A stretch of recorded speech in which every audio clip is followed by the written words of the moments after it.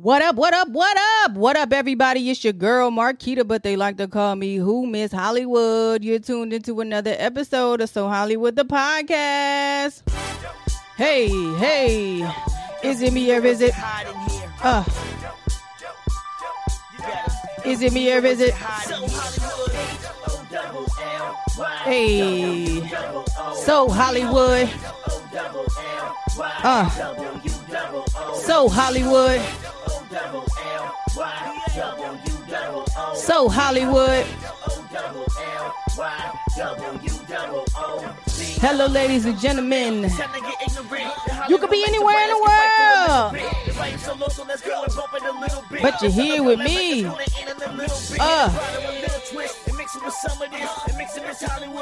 Shout out to everybody that is tuned in and that will be tuned in today. It's your girl, Miss Hollywood. We about to get it cracking. So Hollywood. We have a special guest. It's always a special guest when it comes to So Hollywood, the podcast. Hey, is it me or is it? Is it me or is it? Hey, what up, everybody? It's your girl, Marquita, but they like to call me Who Miss Hollywood. You're tuned into yet another episode of So Hollywood, the podcast. So Hollywood, the podcast is a platform where everyone is treated equally, and I bring them together with this thing called entertainment. As you guys know, and if you don't know, I'm gonna let you know. I like to do a recap. Last time I had 3 legends. I had 2 interviews in one day. My first interview, it had Chubb Rock and Sweet LD of Oaktown's 357. If y'all don't know who that is, y'all need to go ahead and Google him. And I also had DJ Nasty Nest. DJ Nasty Nest played a huge role in Sir Mix-a-Lot. If y'all don't know who any of these people are, you definitely have to do your research because they're a part of the culture. They're a part of this thing called entertainment. And I just aim to please bringing you this thing called entertainment. You can follow all of them on their Instagram pages, NastyNest818, Oaktown's, Oaktown's 357, Sweet LD 357, and then also Chubb Live is also on Instagram. Catch the latest episode of So Hollywood the Podcast on your favorite streaming platform or here, YouTube, Twitch, Facebook. You know I'm upgrading. You know, your girl is upgrading. So you'll see changes as I go. So just bear with me. Anyways, go to www.allofhollywood.biz in order to get on the show. And without further ado, I have a legend as well. He is a digital relations manager. He is collaborating with Hip Hop Weekly Radio. He's a playlist curator, DJ producer, record breaker, Viacom TV, label consultant, Armadale. The list goes literally on and on and on and on and on. But I'm going to bring him up here to the stage right now. I don't have a drum roll. I wish I had a drum roll, but that's the closest thing I got to a drum roll. So without further ado, I want to bring up my friend, because after this, we will become friends, DJ Nectar.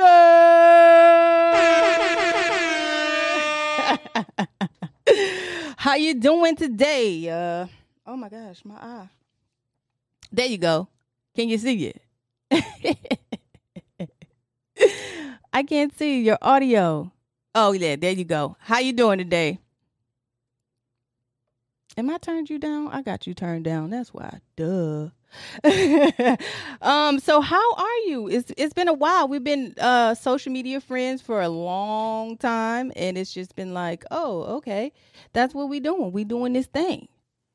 Yeah, I mean, I'm doing good. I've been doing pretty good getting through this pandemic. Oh, okay. Well, I see. Hold on, wait.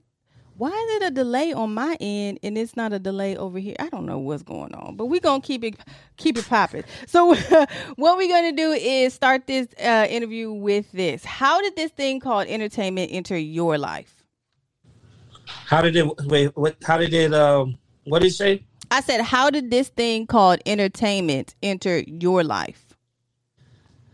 As a young boy, I was 12 years, actually before that, but really got focused when I was 12 years old. And I would, I remember with my talent show, my middle school talent show, I just wanted to entertain the people. So I told the teacher I wanted to put on music, and they let me put on whatever I wanted to play. And then I just fell in love with entertainment ever since. Wow. So at a younger age, you just wanted to play music. Did you know you wanted to be a DJ prior to becoming an actual DJ? Nah, that started when I was a break dancer. I was a break dancer, and then I didn't know I wanted to be a DJ. Wow. Maybe a year later. You said a year later. And that was around what age or like what year again? 12. I was 12. I was maybe 12 or 13. So 1998. Oh, shit. 12 or 13. How old was I in 98? Okay, I was born in 83. So I don't know how to do math for real. Don't We were born in the same year. So actually, you know what? It might have been 90. I think the talent show was in 97. I started DJing my first club in 98. What? Wow. Yeah. Shout out to you. So you're originally from California, if I'm not mistaken? Yeah, Moreno Valley, California. They call it the Murder. Oh, and why is that?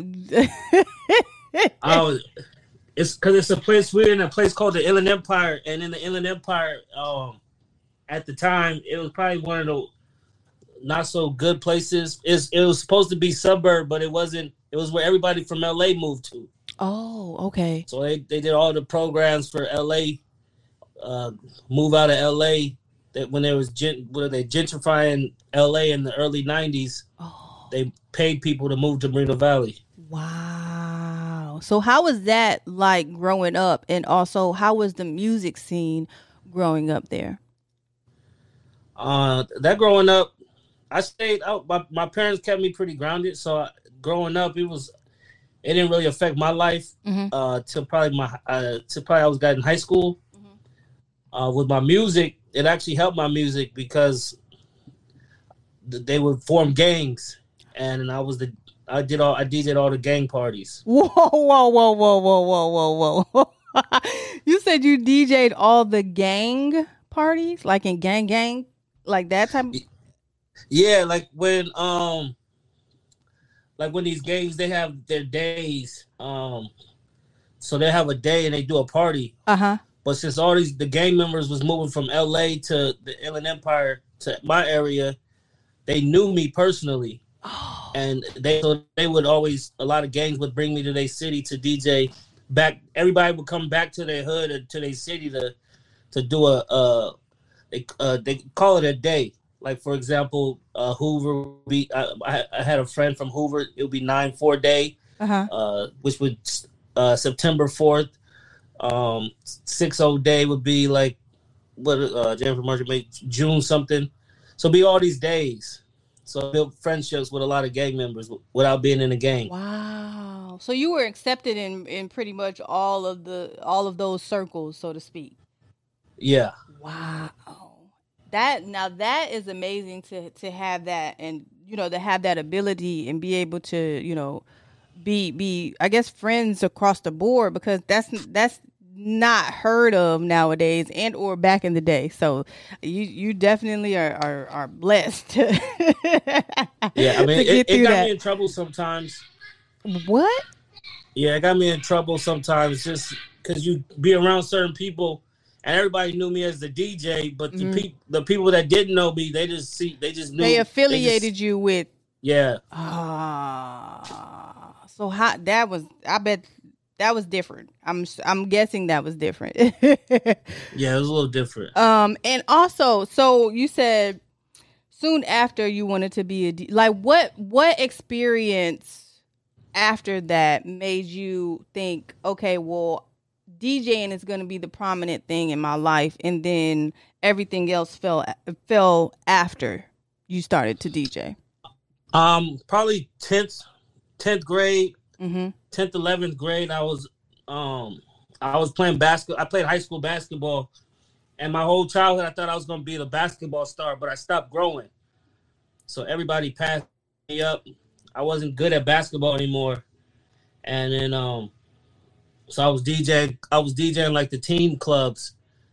And I just started DJing the nightclubs, the 18 and over nightclubs at 16. Mm-hmm. And making about $900 a week at 16 years old was my my open door to stop. I stopped everything. I stopped school and everything. I didn't stop school, but that was my door to go through. Wow. And so what was your, like, do you remember your first, outside of DJing the gang parties, do you remember your first, like, club performance or, like, those type of performances? I don't remember my first, like, good paying club. I do remember my first club. I was DJing at a club. It was a team club. And it was just actually at the beginning. I didn't have enough records. But I used to sneak a crate of records and I used to tell the promoters that I was the DJ. And this is how I would build my relationships with the clubs and start DJing. And then one time, the club promoter put me in the main room to DJ the entire night, and I didn't have enough music. Wow. So this was around the time when Outkast Aquemini was out. And I just so happened to play their whole album. And luckily they had a good album, and it took me through the night just playing Outkast music. Just strictly Outkast music. Well, I had some other records, but I probably had 10 records and then Outkast. 10 records in there, and that was it. Like that was it. Wow. And then that's what helped me with my talking. Like I'm real big on talking in the club. That was my niche, was the talker. So that it got me into, okay, let's spread the music. We'll talk in between songs, and then that became like my trademark. Wow. So you were kind of the first to well, not the first, but one of the first people to rock the mic and DJ at the same time, if that makes sense. Yeah, I don't know if I was the first, but I for sure did that in the 90s, early 2000s. Oh, wow. Early 2000s. Where was that? Okay, so 2001, I moved here to Virginia, and I was about to turn 18. So just around that era.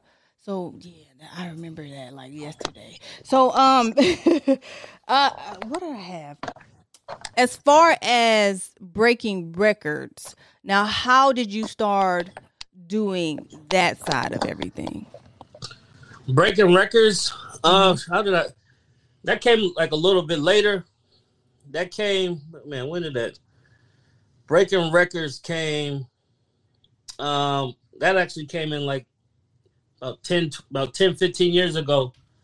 Just traveling, playing new artists. Mm-hmm. What really stood out was I was in Texas, 2010, and I was in Texas, and there was a song called "Throw It Off." Walk around the club for everybody. Yeah, so that song 2010. I was out there. I heard that in the club, right? And then I noticed that they didn't play that nowhere. Like, it was really big in Texas. So I said, I wonder what would happen if I played this in California. And I played it in California. I played it in Florida. I was traveling a lot. I was one of back then. DJs wasn't traveling like they do now. Right. Okay. And I played it in California. I played it in Florida.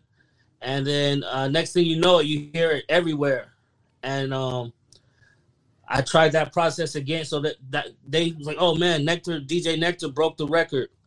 And I tried that process again with the Fanatics. Mm-hmm. Don't drop that dun-da-dun. Don't drop that. Oh, that used to be my shit maybe too. 6 months. That was maybe 6 months later. And I took that record to Florida. Nobody was playing it. And so that just became my thing, just to play records from other regions around the world. Right. And nobody really was doing that, like really going in and breaking records like Talk About It, right? What'd you say? I said nobody was really doing that back in the day, like really breaking records and doing stuff like that. That's amazing. That is like crazy to me, and because I deal with DJs now as well, because I'm a part of the core DJs. I'm not a DJ. I'm a model technically, and I've been with them for a while. Have you like when it comes to that side of things? Are you involved in like groups or organizations? Like an organization, like a modeling organization? Not modeling, but like the core DJ, those type of... Yeah, that was one thing I always... I've tried, like, that was never really my thing. I won't say that wasn't my thing, but it was just like the way I move, it was just, it was awkward. Right. Like, in 2007, 2008, right when a program called Serato, actually it was before that, but I was touring with artists, and Serato wasn't in every club, so I had to learn how to DJ differently. Like, so I'll be at some clubs and it wouldn't have Serato, so I had to learn how to, they call it slamming. I had to slam my records with just going record to record, which is basically not mixing, it's basically just playing the record. And I would pre-record every song so it slam right. Mm-hmm. And then after doing so many clubs that the Serato was mixed up, that became my style. So then I did that for a year straight, and then I just stuck with that style. And then, so a lot of DJs, they would say, "Oh, I'm not a DJ because I don't mix how they mix."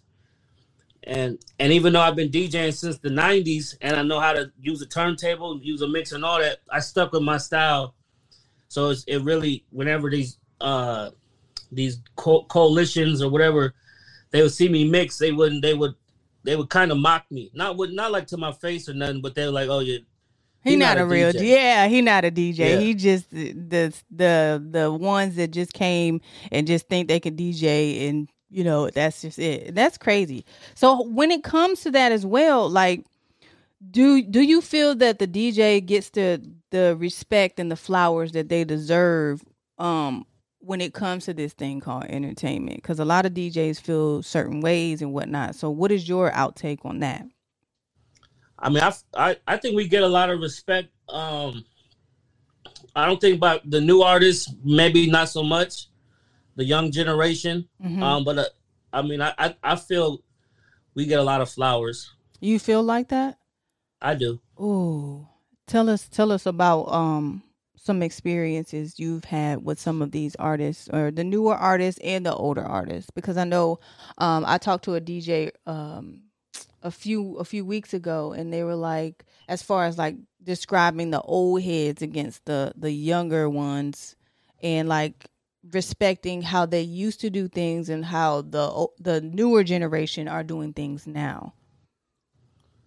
So tell us like a story of how I got my flowers, or a story? Yeah, how you get your flowers, or just, any experiences you've had with the younger generation, because you've been in the game for a while, so you're considered an OG or a legend. So at this point, what have the younger generation given to you? Yeah, well, I mean, as far as flowers, I feel like anywhere I go in the world, artists show respect, they show love. Mm-hmm. They give me bottles. They show up. Like I feel like I can go to anywhere in the world and have almost any artist show up for me. Wow. And to me, that's good enough. Yeah, for sure. That's for damn sure. So who have you been working with thus far? I'm bouncing around because I have a lot of notes. I got 2 pages of notes, but but yeah, who have you been working with thus far? I mean, in the last 10 years, OT Genesis was 2013, 14. Ooh. I was actually his DJ. What? Pretty Ricky, I was their DJ. I mean, so it's so many now. It's so many artists now. Like that, those artists I just named was at the beginning of my rise. Mm-hmm, mm-hmm. There's been so many artists now. I feel like if I start naming them, I'll be disrespectful to some. Like, oh, you didn't name me, right? And why do you think people feel that way? Like when you start to name those people or name people, and they're like, "Oh, well, you missed me," or you know what I mean? It's sometimes it just happens that way. Yeah, I think people feel that way because it's like if you're in a relationship and you don't mention your girl. Gotcha. Like they feel a certain way. Gotcha. Sometimes you just forget to mention her. Gotcha. Now I want to move back to the record breaking aspect of it, because I meant to say I had a connection with you because I've broken a record here in Virginia, which is the Ray Nitty Bow record. And can you let people know how either difficult or how easy it is to break a record when it comes to this thing called entertainment? Nowadays, I mean, it's easier now because it's easier to make money in music. Mm-hmm. The only problem now is if these artists nowadays, they really want more fame than money. Because there's artists that are making money, but they don't feel famous enough. Thanks. So they'll say you didn't break their record. Back in the day, you break a record, it was money actually correlated with their success of the record. Now that's not what happens. Because it's like units sold and are now compared to streaming. I'm assuming is that how that works? Because what'd you say? I said because it used to be where it's like units, like records sold, like physical copies sold, rather than it being streaming. So when that happened, how did that affect the DJ side of things? Well, with me, it actually streaming is what catapulted my business and my success, I believe. It's just artists, they're not, like I said, they don't put sales with if they're not famous enough. So, for example, in the early 2000s, in the 10, 15 years ago, it was a certain process almost you had to do. Right. And then you wouldn't actually feel the success until you got the sales. Gotcha. So now you can go viral in 2 weeks and then be nobody a month from now, but you made a ton of money. So did the record break or not? The people heard the record. Back in the day, if a lot of people heard the record, it's gonna take a long time for them to get that off of their mind. Now they can just go to the next thing so quick.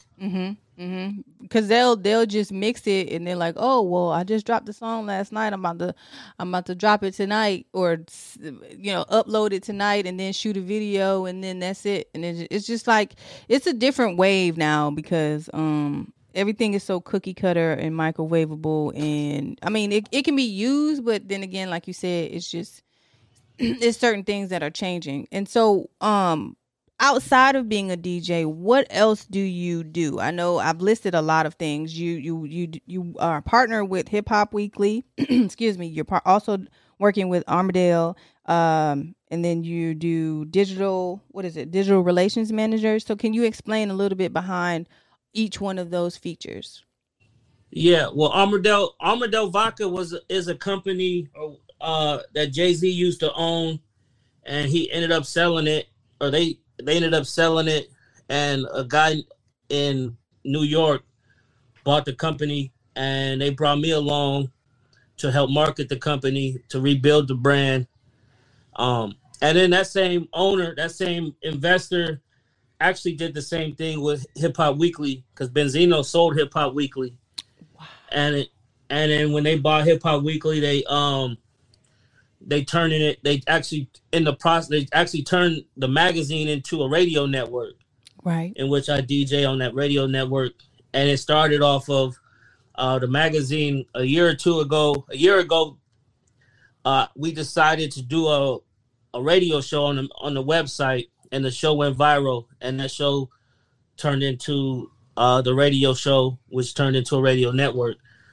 A digital relations manager is basically the same as a public relations manager, but it's all digital. So a lot of people, they don't know public relations is different. I believe it's different the way public relations is 2021, and like everything you could do digital. Right. So what I do is I actually have a company called Nectar Media, and I run the company, and we help people with their digital relations, where we correlate your numbers to get to other people and help people get sponsorships, and that's what that is. Okay, and you have to have a budget for that. You can't come. You can't come to you with no budget or no, like, you know. I don't know if you take trades. Do you work off of also trades, or you mainly just trades, like your day service for my service? Yes. I mean, I do actually. That's more of just a relationship. Hey, I do this for you, but more than likely, I've been doing this 23 years. It's almost nothing that anybody has that I can't do, that I can't get. So. I mean, I normally, if somebody has a service that I don't do, I normally just pay them, and then I end up keep paying them, and then hopefully I pay them enough to where I get that service at a cheaper cost, and we don't have to trade services. We just keep getting paid. Because sometimes I like to pay everybody. Yeah, because sometimes trading, I don't like to hear no for an answer when it comes to my services or the value that I have, because if I know my value and my worth and my whatever I have to offer is equivalent to what you're offering, you should definitely take, at least try to, and don't take no for an answer, because 9 times out of 10, if you walk away from something like that, then it's never going to come back, if that makes sense.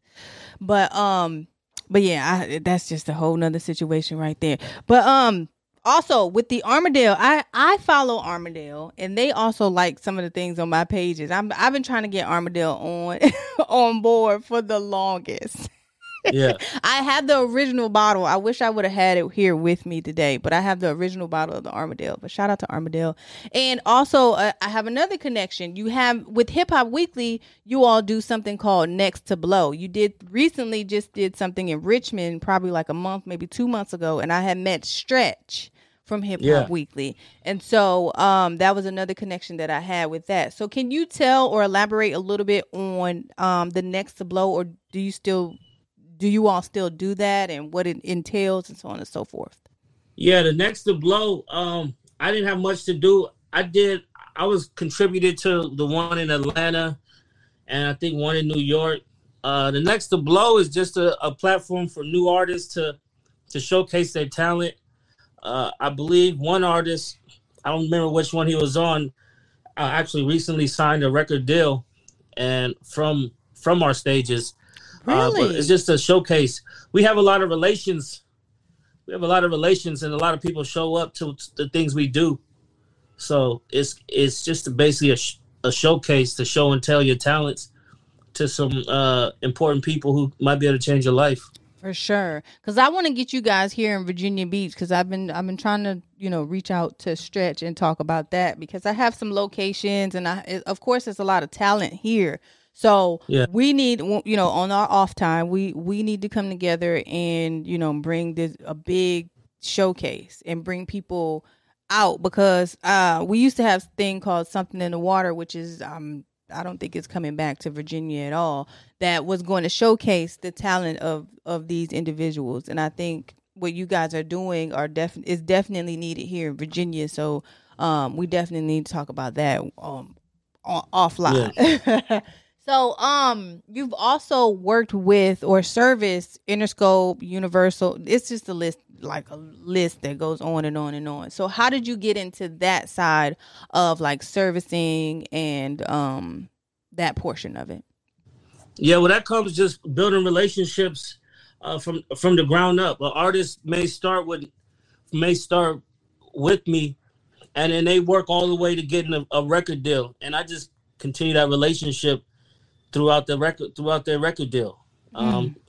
So every label I done probably helped or been a part of or contributed or was a key factor into an artist getting a deal at almost every label. And then I have relationships with people who work at these labels. Wow. So shout out to you, because you've been doing this for a long time. And like I said before, I think we have been keeping in contact via social media. And I don't think I've ever met you in person yet. It's going to come a time, though. We will meet each other in person. But I think, we've been corresponding through social media. I think it was Twitter, maybe. But I don't know. But like I said, the universe works in a mysterious way. And it's just everything is coming full circle.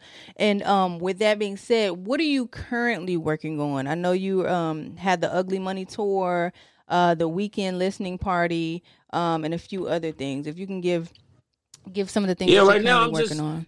I'm just figuring out my next move, to be honest. Like I'm getting older, so I'm getting more into management, investing. I'm still DJing. I still got my radio show, but I'm just looking for that next artist that I can actually put maybe my money behind. Do you ever come out to Virginia? Yeah, we was just in Virginia. I was just in Virginia 6 months ago, I think. Really? Yeah. See, now that you have a friend here in Virginia, you can hit me up and we can set some things up. Because my fiance, he has his own studio, so I even have a place to even have certain things like that. So yeah, it's that artist. I don't even know which part of Virginia he's from. Everybody's talking about him. F and F Chop. He probably from Richmond then. If I'm not mistaken, I don't know which part of Virginia. It might be Richmond. He got the song "Walk It Down." Oh, Walk Down. This song just popped in my head. It popped right out. I know exactly who you're talking about. He might be from Norfolk then, if I'm not mistaken. But we'll see. We'll definitely check in on that. So what is some advice that you can leave this thing called entertainment? Like, what is some advice for the up and coming artists, for up and coming DJs, anybody that that you see, that is working and hustling? What is some advice that you can leave? Don't quit. Invest in yourself. Do it yourself. That's what I found. That was my path. And don't wait for nobody. Don't wait for that's a wrong way to say it. Don't wait for anyone, because So with that being said, like, how important is like the business behind being an artist, being a DJ, or in general, just being an entrepreneur? How important is that to you? Business is very important. And the thing now with artists nowadays is they got it easier than I have. Like, artists can, when I started my business, I had to pay a lawyer a hefty fee. Now they got LegalZoom. Yeah. You can get your business started for $200. Yes. Business is very important. But even if they start the business through LegalZoom, I mean, they still need that, that somebody that be like, no, that's not right, or you know what I mean. They still need that guidance. And with that being find you a mentor. Yeah, and with that being said, do you still believe in? I mean, do you still think that we have A&Rs, or is being an A&R important? And if we don't have it, why are we lacking that? Well, the A&R, I think nowadays is what they do is a little bit different than how they used to do it. Mm-hmm. They're still A&Rs because I talk to them all the time. Okay. Which their job title or what they do is a little bit different. They used to like mold an artist. Now they basically are like road managers. Wow, you put that into a different perspective. And with that also being said, how important is having the right team with you when it comes to this thing called entertainment?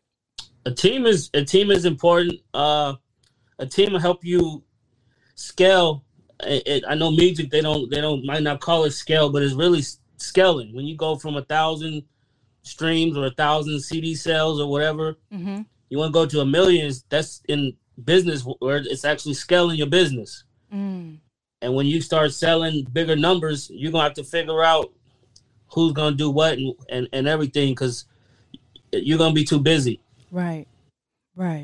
Now, as far as just being an artist, do you think that the artist should just be the artist, or should they know some type of foundation for what they're doing?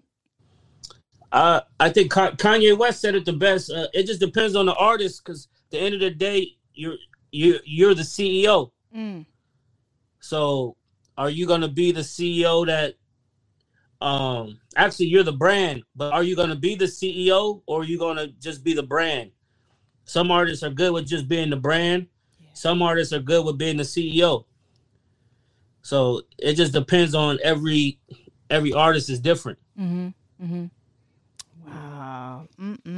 And we're going to go to our top 5 topics. Oh, well, first of all, is there anything that you would like to leave our guests and our friends today, as far as, any more advice that you can give, any of your social media, anything that you're working on, anything like that? Yeah, well, advice. I was just talking with somebody today, and I was telling them, this is actually going to be probably a gem for your audience. It's how to basically, I won't say hustle the bank, but it's basically how to create capital for your business, for your label, for your company. Especially with, I just recently learned about LegalZoom from another friend, and I was like, I'm going to implement this in my service and offer artists, because some artists don't have credit cards. Right. So artists, if they have, if they start a business and then you start a business account, even if you're not making revenue, you take your regular job income, you put it in your business account, that creates business revenue. 6 months into that, you apply for credit based on your company's gains. And they normally, and you don't even have to have great credit, not bad credit, but you could have okay credit. Right. They'll give you, so if you deposit and say you only make $2,000 a month off your job, you put $2,000 in that account, not saving it, you're just putting it, let it sit, spend it on whatever, use it as expenses. The bank will normally give you a credit for 10 times that amount. Whoa. Yeah. And now you got a $20,000 investment for your business that you could use to promote, market, you can put back into your business. Yeah, so that's something I just recently, it's not 100 proof. I just been seeing that's been working for artists I've been working with, that I've been helping them set up bank accounts and businesses with. Shout out to you for even pushing forward with and taking the time to work with these artists, even if they're older or younger, because a lot of people, they don't, like I said before, the A&R side of it is very important, and most of the time they're taking people that already have like 100,000 followers, or they already have the name for themselves. All they need to do is have a label behind them, or distribution, or whatever the case may be. And so that's important. It's very important. So make sure you guys follow him and he pay for the service, because it's worth it. He's just giving y'all some free gem right now.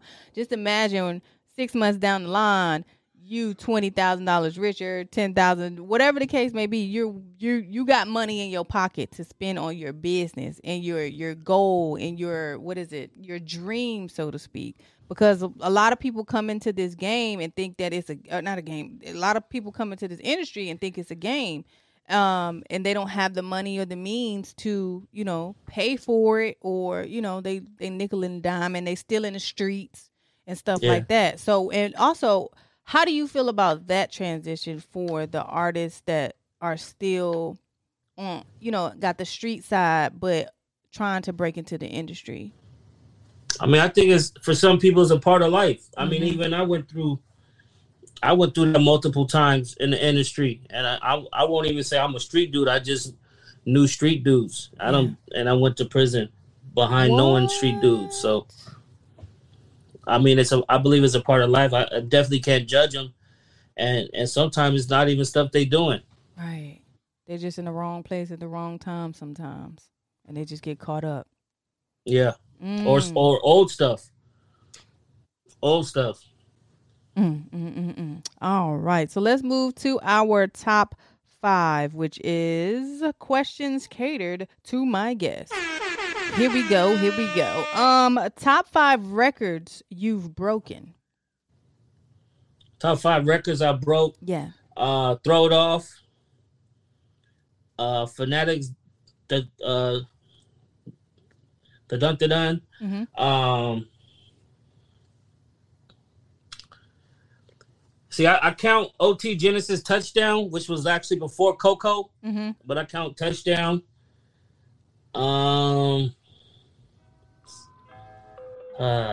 Top 5, so many. Tory Lanez, Say It. You broke that record.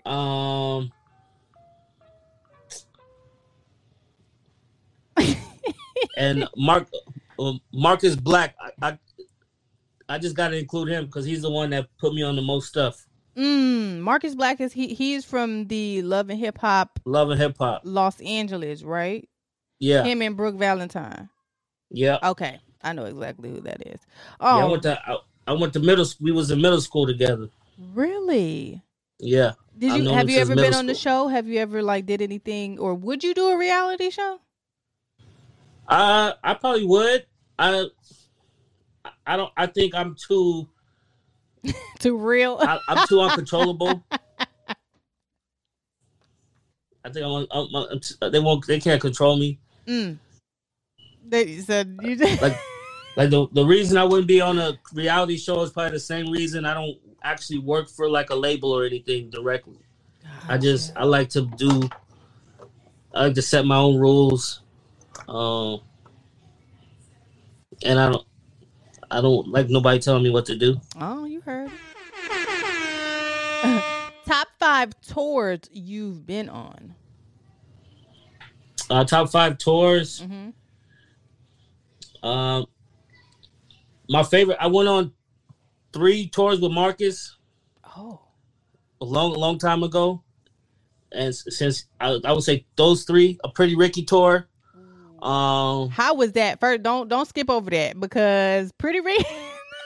I know all them cats is probably wild as hell. So touch a little bit on that side of that. How was that? Yeah, it was an experience. You gotta remember it's 4 of them, so they all got different personalities, and I built my relationship started with Spectacular, which he's more business minded. Yes. So he's more focused. Yes. And then when I would tour with artists, I always tried to be behind. I just kept in the back. So I mean, we would do a show, and then normally we'd do an after party at a club, and and this is later. This is not their earlier career. This is recent career. This is not Blue Star. This is not when they first dropped the stories I've heard prior to me were a little bit more crazier than the recent. The last 10 years they've been a little more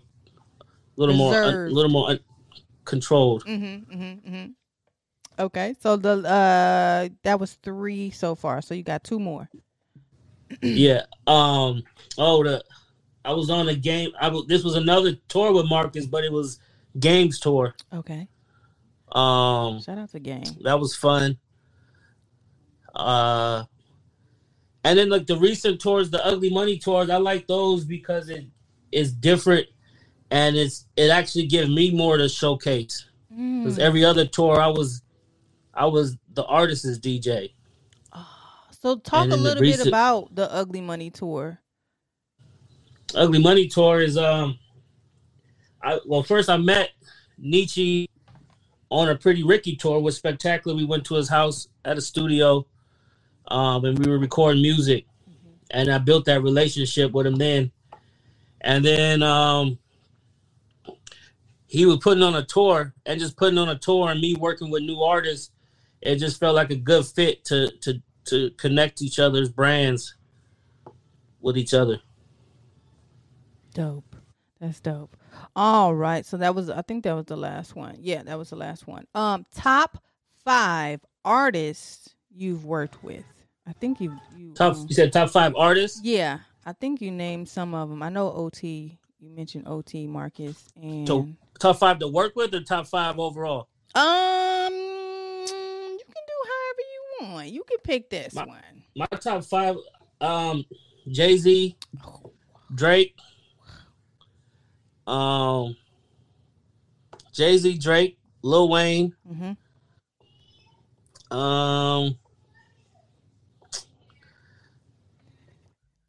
Biggie, Pac. Biggie, Pac. All right. And this is the last one. Top 5 moments in your career. Top 5 moments in my career. 2002 Chingy concert. I remember.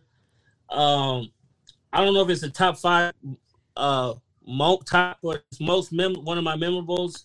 I was a show with Chingy 2002. It was actually probably my biggest show today at that time. And he had a dude with one leg. I just remember that dude came out, his hype man. I don't know if it was his hype man, but I just remember the guy came out with one leg. That was extremely memorable. Right. My first Pretty Ricky show. That was memorable. That was probably the most screams I've ever heard. Was my first Pretty Ricky show, and then I had all my friends with me. That was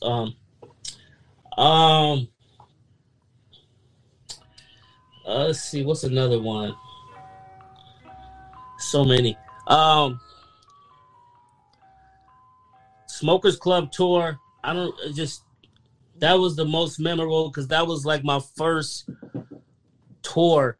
And that was with Marcus. Like my first being part of the actual tour. Okay. And I had a memorable in 2000, maybe 2007. It wasn't my first show doing outside of California, but it was my first show where I was the main DJ, and that was when in Texas, I think it was, and they didn't have the Serato. So that was that show. And then one more. my first club when I didn't have all the records, when the club when you snuck the records. Yeah, when I snuck in, because that story always comes up. I know that's right. And as you guys know, I like to do this thing called exclusive access, in which I ask my guests to share with us, our friends, because after we do an interview, we are friends, to share with us some exclusivity into their life. So is there anything exclusive access that you have today to share with us? Oh man, I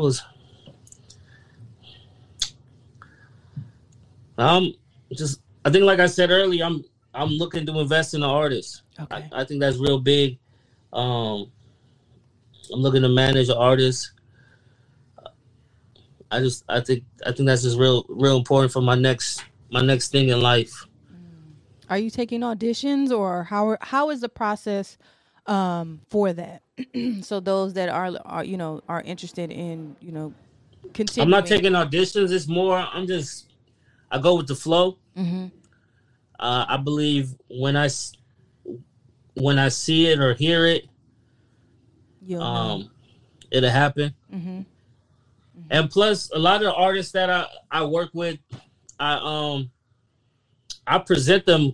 I do label meetings very often. Okay. And I present a lot of artists, and that I believe in, but the labels don't like a lot of them.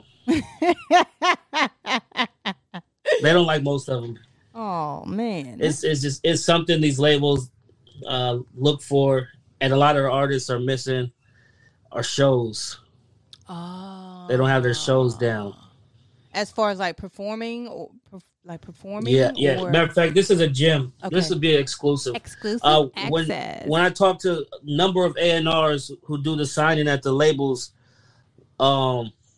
it's always 4 things: streams, which is sales. Yep. Social media. Yep. Their shows and their image. So artists, a lot of nowadays, they don't have an image. Right. So, for example, Drake is the certified lover boy. You know who he is, and that's his. He never. I won't say never, but he doesn't go off of that. Right. Even when I was talking to these execs, they said Nectar. This is why, because a lot of these execs remember me as the DJ who doesn't scratch anymore. Right. So but I have a big brand, and they say the reason I have a big brand is that exact reason, because you're the record breaker. Yes. I've never stirred away since I became that from the record breaker. And although these DJs might be the greatest DJs, I'm surpassed a lot of them because of brand. Right. Brand, streams, social media, shows. So these artists, they don't do shows. They got to start doing shows, and I don't mean clubs where they open it for Yo Gotti. I mean like shows where it's their crowd. So that's what a lot of these artists are missing, and it's not making these labels. These labels aren't being interested because they don't have shows. They don't have image. They're all over the place. Yeah, and that's where what I learned. Back to artist development is like that's what also is a part of the artist development portion of it. And so right. When it comes to that, they also need a team that will, kind of, if you have a team that knows what they're doing or either willing to learn at the same time, you should do that as well, because 9 times out of 10, nobody's going to just come around and just be like, okay, well, I got this for you. You know what I mean? But it doesn't normally go that way. So get you a team as well that can help you with these things and be willing to learn, because some of these artists, like you said, some of them just, they don't have certain things or they're not willing to open up to that. And so that's another downfall that some of these artists have. Because I come across a lot of artists. Like I said, my fiance owns a studio, and I'll just be like, how can I help the ones that are really pushing forward with their music? I see them consistently booking sessions. I see them consistently putting out work, being that type. So I don't know what to do or how I can help them more than how they're helping themselves. And so that's another thing that I also want to get into is like A&R and stuff like that. So go ahead. I would say, me personally, I would tell them, get out the studio and get to the world. You can record 100 records. If they don't hear the first one, the 99 don't matter. Boom. Push a record. That's just me. Get one record, push it. See how not, you know what I mean? Stop. What is it? Coming out with something microwavable. Like it can't be that way. If you're gonna push a record, make a plan behind it. Have some visuals behind it. Have a rollout. It's certain things that you have to go. And I'm willing. I mean, I'm not willing. I'm still learning that to this day, because it kind of go hand in hand with podcasting. So. You know what I mean? You have to do your research. You gotta promote. You gotta market. You gotta do certain things that are similar to what artists have to do and DJs have to do. So I definitely agree with that 120%. So yeah, is there anything else that you can leave our guest? Because we're about to get up out of here, and I'm gonna get you to do your shout out, social media, and then I have one final question, which is the question of the day. No, I don't think I got any more jewels. And where they can follow you in social media, and any last words that you have. Yeah, they can follow me at Nectar on all platforms. NECTERR. It sounds like you about to say METHOD. And you know what's crazy? That was one of my moments. One of my favorite tours, the Method Man tour. It was with Marcus, but it was a Method Man tour. That was a crazy thing. Wow. I can't wait to meet them. 12. I can't wait to meet half these people that I'm interviewing and half these people I come across because they just seem so humble. You, of course, seem like you're very, very humble, down to earth, and you just, you're about your business. So that's another thing that I appreciate about you because I like to give flowers while I can and while, people are still around. So you're still around for a reason. So make sure you guys listen to this gentleman because he's not speaking for his health. He's speaking with truth, experience, and all of the above. But go ahead. I'm sorry. I didn't mean to cut you off because I like to do that. But no, social media at Nectar, Necterr. I got a show on Hip Hop Weekly Radio, Mondays and Tuesdays, 10 p.m. Eastern. You could download the Hip Hop Weekly Radio app on your Apple phone, your Google Play, iTunes, wherever you download apps from. Right. That's what I got. I'm gonna have to get on Hip Hop Weekly Radio. I want my own radio because I want to focus on the Virginia talent because if I can do that and have some of these artists, present themselves like I've been saying, then I'm pretty sure that something. Yeah, hit up Stretch, and he'll probably give you a show on the weekend. Yeah, that'd be a blessing. Oh my God! And then of course Armadale. I gotta get Armadale a drink in my cup. You feel me? So we'll talk about it offline. But the last but not least question of the day is drumroll. What bothers you about the industry, and how do you feel would fix it, or what will be your solution to fixing it? What bothers me is the monopolization of record labels. That's what bothers me. And I say that because, for example, we'll just make up 10 labels, and those 10 labels get a certain amount of money from the streaming services every year. No matter how many streams they do, they get it. So that takes away from the small artist who's going to get $1 million advance from a label that has no risk, because the label in a whole gets this exact amount no matter what. But if that artist doesn't stream, he loses, and the label doesn't, and the label's going to be on his head.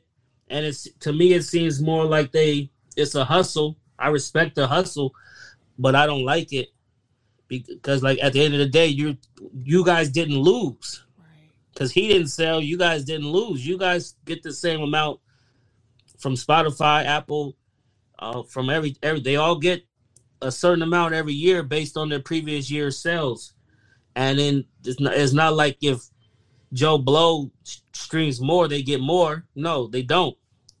So what that does, it takes away from them earning. They lose their advance or whatever. And then also it takes away from people like me because they don't hire people. They don't want to actually put people, invest into people who can help. Right. Because that's not their interest. Their interest, I've learned, is not that much into helping them sell no more. They used to have. I started working for Interscope, and I was an intern in the promotions. It was like 100 of us in one city. I don't see those departments, those promotion departments anymore, because I don't believe that they have the interest in sales. They want to build the image.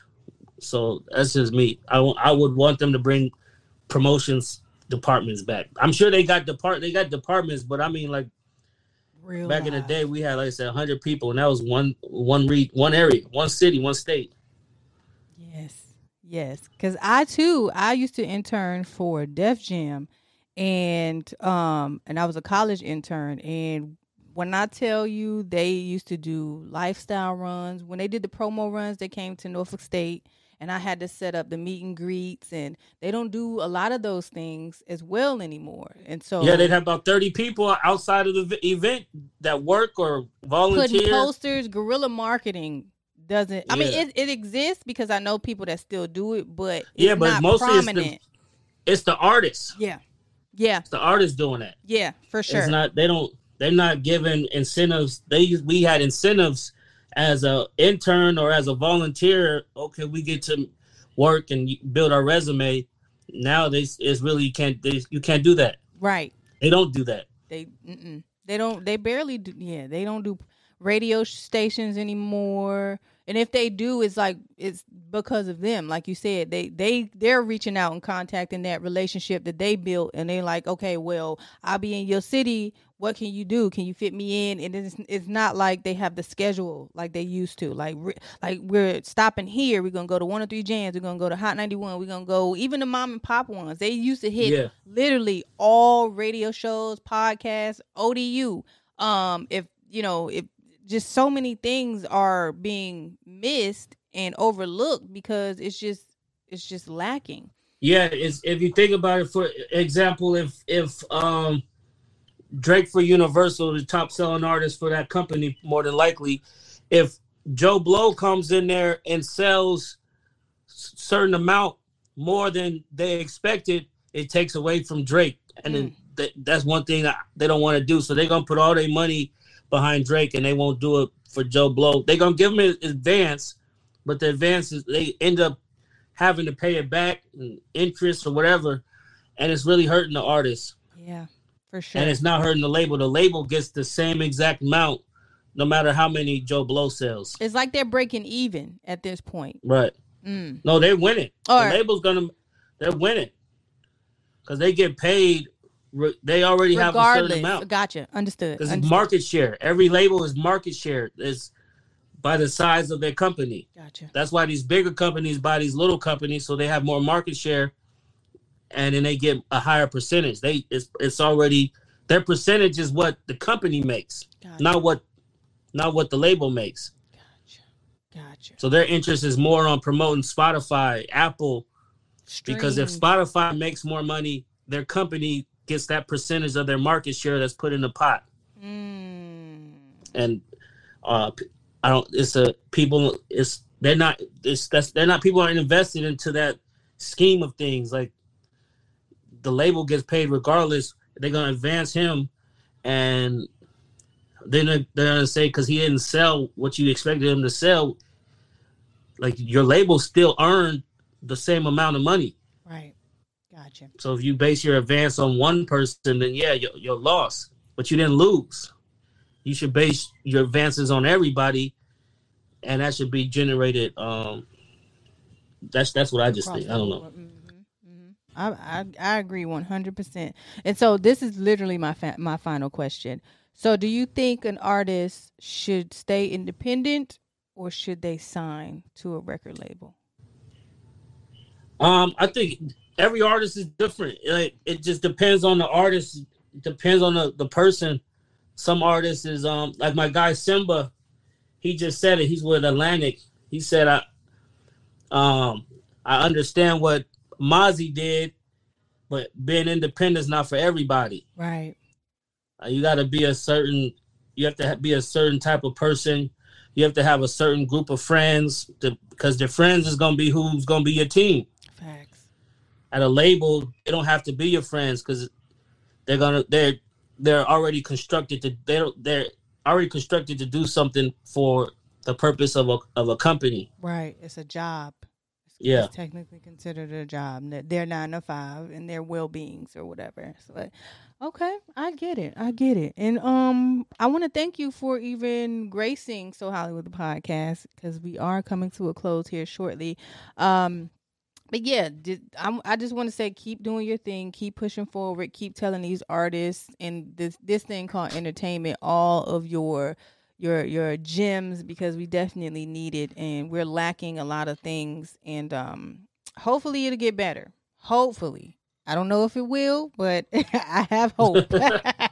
I definitely have hope. If we can continue to do this and spread the word, then I don't see it not working. So with that being said, is there anything else that you have to leave our guests? If not, we're going to close this show out and give my shout outs.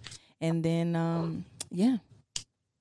No, that's it. I appreciate you. Appreciate everybody tuning in. Thank you. Don't give up. Don't quit. Work hard. For sure. Invest in yourself. Make sure you guys follow me, MISS Hollywood 313. Follow the page, So Hollywood the Podcast, on Instagram. Like, share, subscribe this video and all the videos that are posted. You can find this video on YouTube, Twitch, and Facebook, and all of your digital streaming platforms. Actually, the audio will drop soon. Yeah, until next time, holla, holla, holla. All right, sir. Peace up, A-Town down. I'll talk to you later, DJ Nectar. So Hollywood. Peace. So Hollywood. You can be anywhere in the world, but you're here with me. Hey, it's time to get ignorant. It's Hollywood lights are bright. Look, we're gonna speak this thing into existence, y'all. So Hollywood the Podcast is gonna turn into a radio show as well. Hip Hop Weekly, sign your girl. It's your girl. Oh. Thank you for tuning in to So Hollywood the Podcast. You could be anywhere in the world, but you're here with me. YouTube, Facebook, Twitch. Oh my gosh, I love it. I love it here. I belong here. If you're looking to advertise with me, hit me up. So Hollywood the Podcast at gmail.com. If you're looking to be a guest on the podcast, go to www.allofhollywood.biz to sign up for my subscriptions. If you want to get the Hollywood Lights merch, I said Hollywood Lights, So Hollywood the Podcast merch, I will have that soon. Chubb Rock actually asked me for a t-shirt, but anyways, yeah, we're gonna get into it. But until next time, ladies and gentlemen, be blessed, buy black, and drink water, and mind your business. Peace. To be a guest on So Hollywood the Podcast, just email SoHollywoodThePodcast at gmail.com or follow me on Instagram, So Hollywood the Podcast, and MISS Hollywood 313. Looking to book your next studio session? Contact Session 420 at www.greenleafgang.com.